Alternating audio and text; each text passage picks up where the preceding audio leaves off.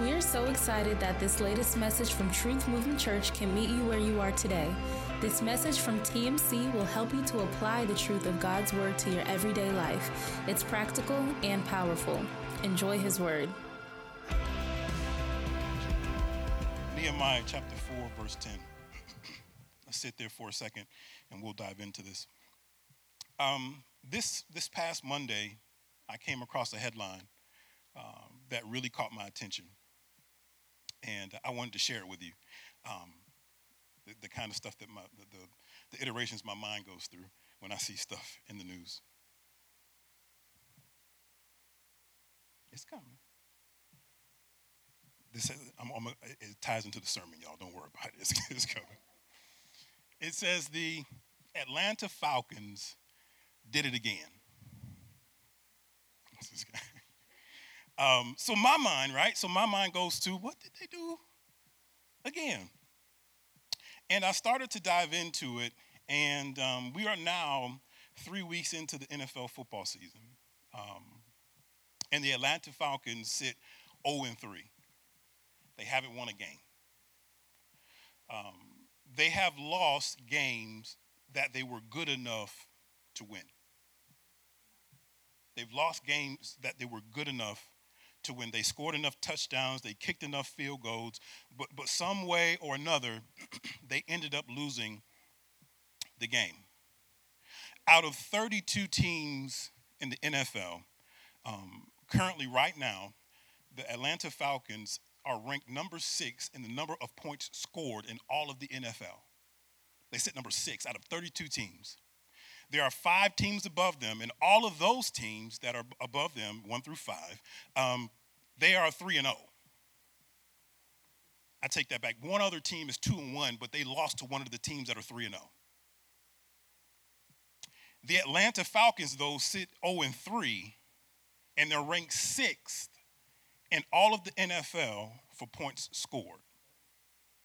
That was a problem for me when I started to dive into this. Y'all, I did some work to find this stuff out because I don't watch football like that.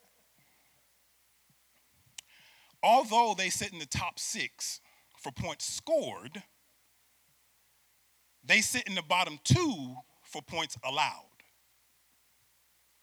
They sit in the top 6 for points scored, but they're second to last in all of the NFL for points allowed. Meaning that they don't have any defense.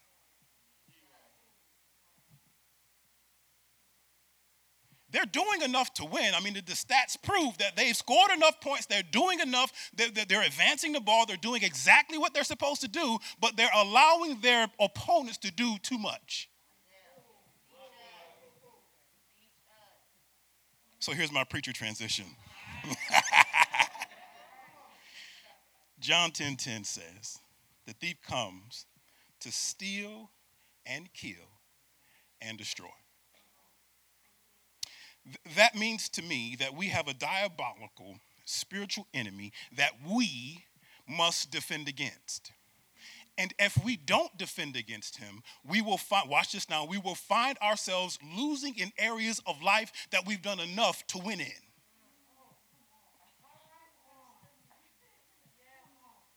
I'm going to say it again. If we don't defend against our spiritual enemy, what we're building, we will find ourselves losing in areas of our life that we know that we've done enough to win in. You ever say to yourself, I killed that, I did that, but you still lose?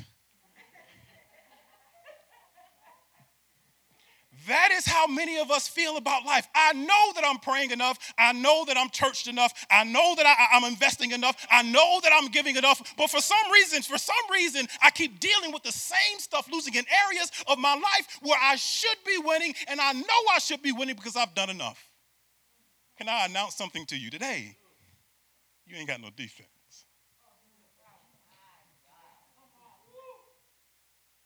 Shout defense. Shout defense. Many of us are so frustrated with, with marriage, and we're frustrated with relationship, and we're frustrated with career. And I know I'm giving myself to it the way that I'm supposed to. But you haven't been defending it. You know what makes it, I'm intentionally not on social media. You could probably say that it's because of my immaturity. I don't know how you want to judge it, but I can't do social media. Because some of the stuff that I see, I live vicariously through my wife's social media every now and again, and some of these posts I see just frustrate me. Hashtag grinding.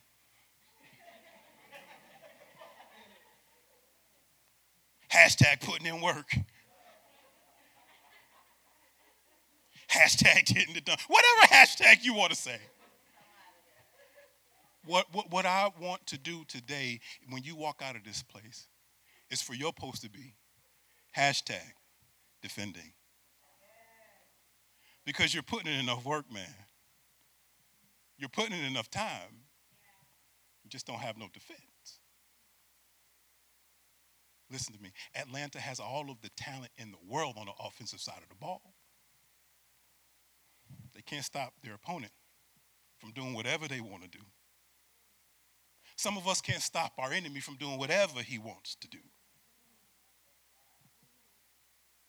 So today I want to talk 4 points. Shout 4 points. Jordan, that's okay? 4 points, okay? Okay. 4 points on things we must defend against. Let's go to verse 10. Meanwhile, the people in Judah said, the strength of the laborers is giving out, and there is so much rubble that we cannot rebuild the wall. Also, our enemies said, before they know it or see us, we will be right there among them and kill them and put an end to the work. Can I tell you something? Stop right here. This is not my point. But your enemy wants you to stop your work. We started a great work about 4 or 5 weeks ago, and your enemy wants to stop your work. He is willing to do anything he has to do to stop you from working. He doesn't care about you. He cares about your work. Okay. Verse 11. Also, our enemies said, before they know it or see us, we will be right there among them and will kill them and put an end to the work. Verse 12. Then the Jews who lived near them came and told us 10 times over, wherever you turn, they will attack us. The first thing that we have to defend against is this: destructive reminders. Shout destructive. Y'all better class than that. Destructive reminders. Judah had already gotten word, God's people had already gotten word that their enemy was going to attack. And now here comes their fellow Jews to constantly remind them of the threat. As a matter of fact, the text says that they told us 10 times over. They just would not let it go. Every time they saw him, hey, listen, you know they're going to come attack. Hey, listen, I'm just letting you know you got a threat.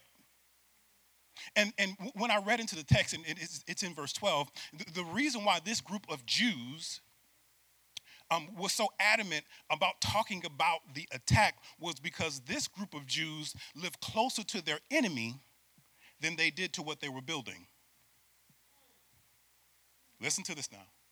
They lived closer to their enemy than what was being built. And the only influence that they had was the influence of their enemy. They weren't being influenced by what was being built. And what I want to tell you today is that you have to be careful of people who are more influenced by your threat than they're influenced by your God. They kept coming back to him. Listen, you know they're coming. I know they're coming, man. Calm down. I heard you the first time. They already told me. But you do know they're coming. And the only reason why that was on their heart and in their mind was because they were closer to their enemy and not to what they were building.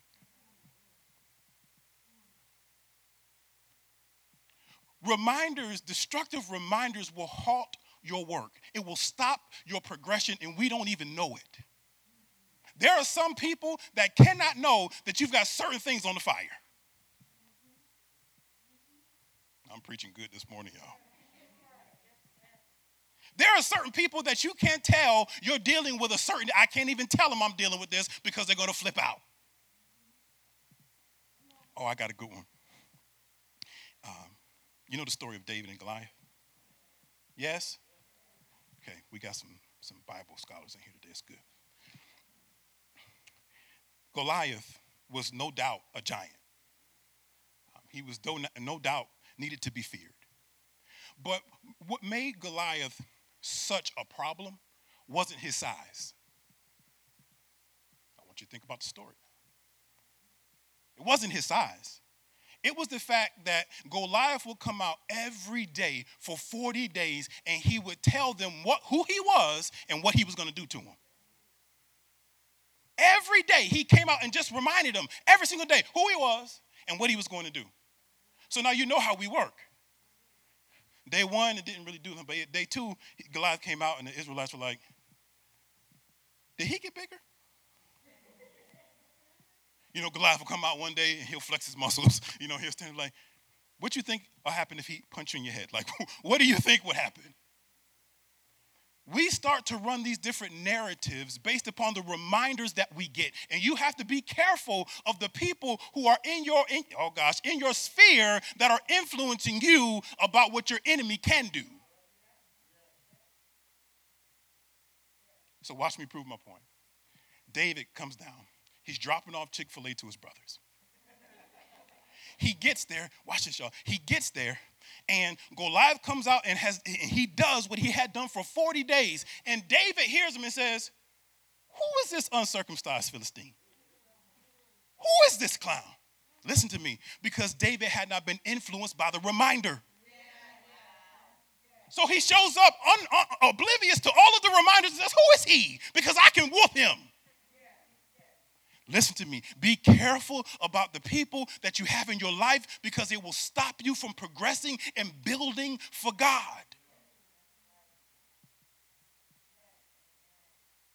I remember when me and my wife, we got ready to build our first house and we sat in the car and was like, there's only a handful of people that we can tell this to. And then the wrong person finds out and they say, you're too young to build a house. We were like 21, 20, something, I don't know, 20, 21. Don't you think you're too young to build a house? I didn't need to hear that. Because now you're making me unnecessarily nervous.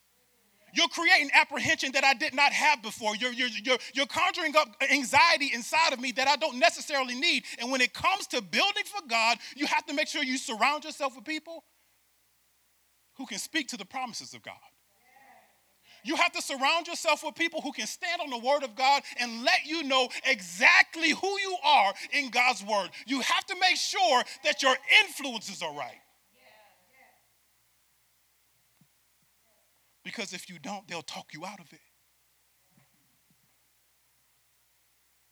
They will talk you out of what you know you can do. You ever say to one of your friends, I should have never listened to you. I know I shouldn't have listened to you. That's what I'm trying to get across to you today. You have to make sure that you surround yourself with people who can affirm for you who you are in Christ. Who can stand with you in faith and display faith that can move mountains. You got to have those kind of people around you. Amen? Let's push for more. Let's keep point number 2. Verse 13. Therefore, I stationed some of the people behind the lowest points of the wall at the exposed places, posting them by families with their swords, spears, and bows. Y'all know my teaching style too much already. Y'all laughing already. Second point that we have to defend against is exposed places. The first action that Nehemiah takes in defending what he was building for God was to send reinforcements to the areas of the wall that wasn't as tall as everything else. He gets word that his enemies are bearing down on him and they're getting ready to attack. And then he sends people to the exposed areas of the wall, because the exposed areas of your wall, the exposed areas of your life are access points for the enemy.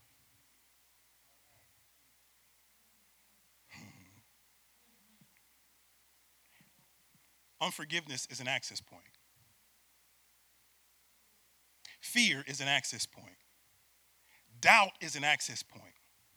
Lust is an access point. So Nehemiah says, listen, I have an enemy that is going to use that access point against me to tear down what I'm building for God. I have to send people to that area to make sure that they cover my exposed areas.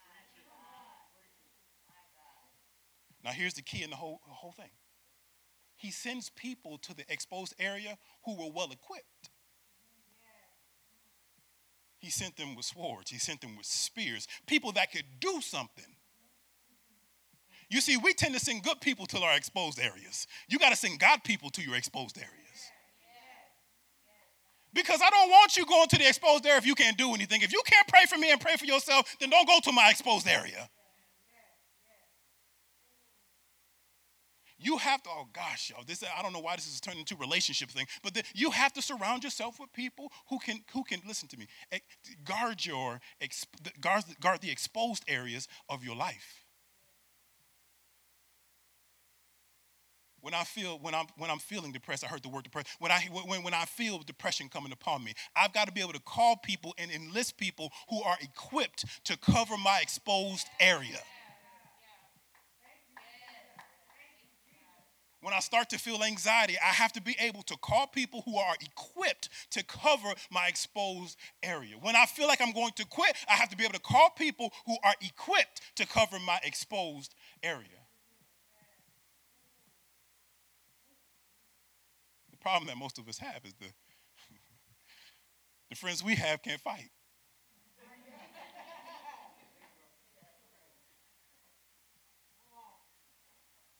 Okay, I'm just kidding. Okay. Point number 1. I ain't hear nothing. Point number 2. Let's get number 3. Let's go to verse 15. When our enemies heard that we were aware of their plot and that God had frustrated it, we all returned to the wall, each to our own work. From that day on, half of my men did the work, while the other half were equipped with spears, shields, bows, and armor. The officers posted themselves behind all the people of Judah who were building the wall. Those who carried materials did their work with one hand and held a weapon in the other hand, and each of the builders wore his sword at his side while he worked. But the man who sounded the trumpet stayed with me. The third attack that we need to defend against is dominant reactions.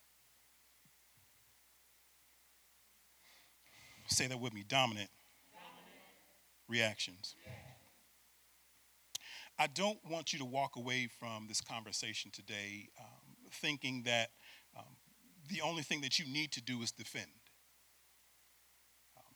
Because if you don't have any offense, you can't win.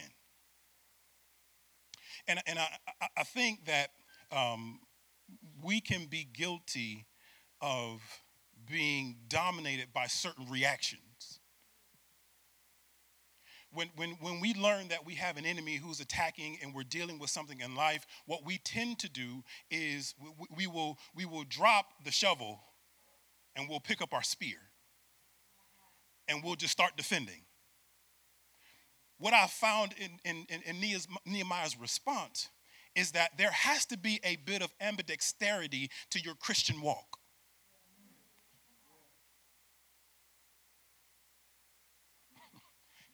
I'll make it more plain. You have to be able to fight with one hand and build with the other. You see, for many of us, we never get to see the glory of God, nor do we get to see the impossible happen in our life because we spend all of our available faith surviving. We spend all of our available faith defending.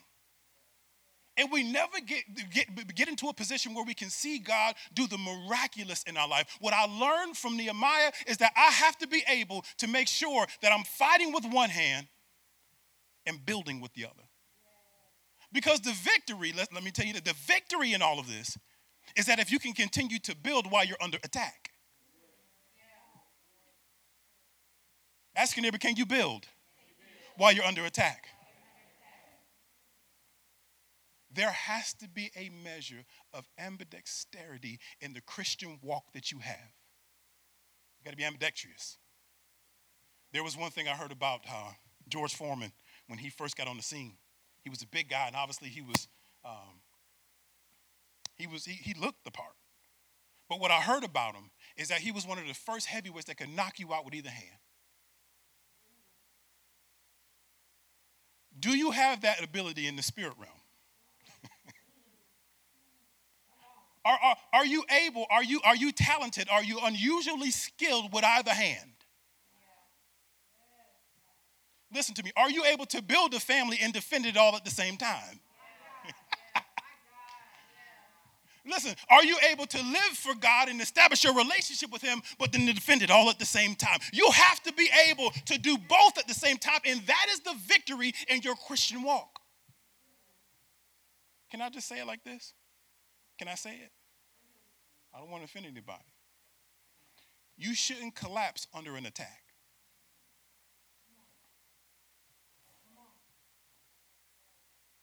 When you know that the enemy is after your happiness and after your joy, you shouldn't collapse because you've been attacked. Oh my God. I can't believe he did that to me. Listen to me. Nehemiah says that's not what we're called to do. You got to get so good that I can fight you with one hand. I can beat you with one hand tied behind my back, Cody. Talking to Cody, y'all. You have to be able to defend and fight all at the same time. We miss blessing after blessing after blessing because we're out of position. God wants you to have a shovel in your hand and continue to build this thing that he's doing in your life, and you're over here with a spear in your hand trying to fight off your enemy. He didn't call you for that. He called you to do both. You got to be talented in the spirit realm. Oh gosh, you got to be talented in the spirit realm. Okay, let's get the last point. I'm talking too much. Y'all getting anything? Okay. Let's go to verse 19. Then I said to the nobles, the officials, and the rest of the people, the work is extensive and spread out, and we are widely separated from each other along the wall. Wherever you hear the sound of the trumpet, join us there. Our God will fight for us. Our fourth and final point for today, the fourth and final thing that we need to defend against is isolated battles. Shout, isolated battles. Because of the nature of the work and how large the wall was, it made sense and it was most effective for the workers to be spread out. We've been talking about this, and the progress that Nehemiah made was record-breaking. He had rebuilt the wall. He rebuilds the wall in 52 days, a wall that sat dilapidated and unrepaired for hundreds of years. But in 52 days, he gets the work done because he found a way to be efficient with his work. And although his strategy for building the wall was to spread everybody out, and everyone was assigned a certain section, and he would assign a section to this house, and he would assign a section to this group of people, it didn't work when it came to defending the wall. It made sense to go build. I mean, everybody got their assignment, and then they left that place, and then they went all along the wall to rebuild it. But when it came to defending the wall, Nehemiah says we got to do something different. Because if we didn't do anything different, if there was an attack, then that would leave one group of people or one family trying to defend the entire wall. They would be isolated by the enemy by chance simply because they attacked at that area of the wall. So that would have left the Allens by themselves to just fight and defend the wall. That would have left the Wades by themselves to defend the wall. That would have left the Underwoods by themselves and the Griffins by themselves. I think I got some Feltons in the building today. I mean, it would have left the guns at the wall by themselves to defend it by themselves. And they would have had to fight the entire army by themselves. But Nehemiah says, I got a communication strategy. He says, if there is an attack, I'm going to keep the trumpeter with me.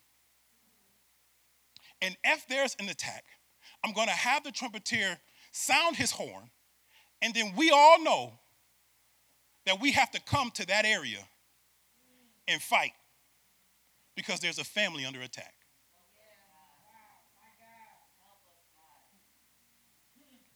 I think you might be Missing my point already. There is a sound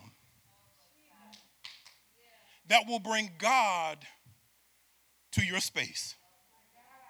When you feel like you're under attack and you're not going to be able to make it, there is a sound, there's a rallying cry that will get people on the scene to help fight for you.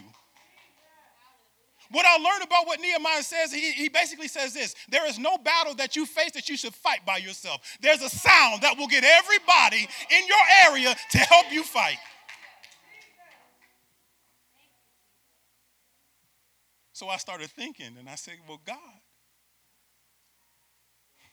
isn't that Sunday morning? Because, listen to me, when we show up here and we start to lift our voice, I'm letting God know that I need you here. I surround myself with people, like-minded people, who understand what I'm going through, and all I have to do is start belting out a praise unto God to let everybody know I need help. Because Scripture says where there are two or three. That's why Sunday morning is so important. I know the CDC says and the government says that you shouldn't show up in places and gather more than 50 and all this different stuff. And what they made us comfortable with is being isolated by ourselves. What I'm trying to tell you is that the way that you overcome an attack, the way that you defend your family, you run to the house of the Lord so that you can let out a praise.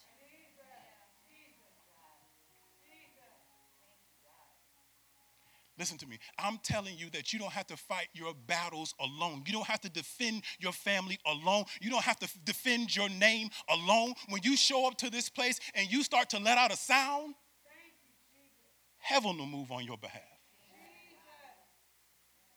Heaven will move for you. We have families trying to fight for themselves. What Nehemiah says, this is a way that none of us have to go through this thing alone. I don't care what you're dealing with today. I don't care how big it seems. I don't care how you feel about it. There is a place that you can go and let out a sound, and you automatically get reinforcements. I wonder if there's anybody in this place that has felt like they've been isolated dealing with a thing by themselves. Once all I hear you that I gotta defend, and I hear you that I gotta keep building, but I feel like I'm doing this thing all by myself. And what I'm trying to get you to realize today is that if you're here, you've got reinforcements.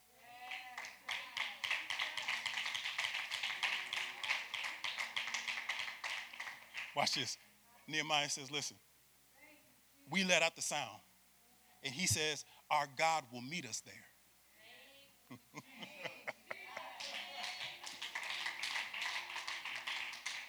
Oh, gosh, listen to me. He says, listen, all you do is let the sound out, and our God will meet you there. You may not know what to pray, but all you got to do is make a sound. You may not know what to say to him, but all you have to do is make a sound. He says our God will show up and fight for us.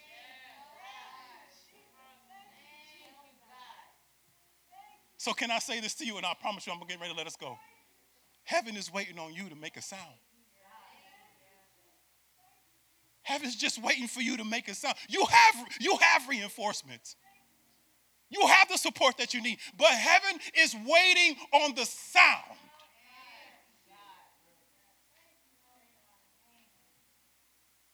There is a sound that will move heaven on your behalf. There is a sound that will give you all the help that you need. Can I say it like this? Are you man enough? Are you woman enough to make it?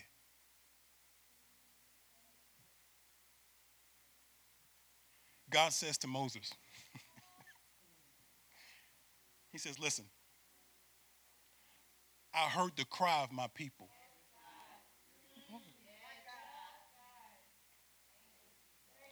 And now I'm here to deliver them.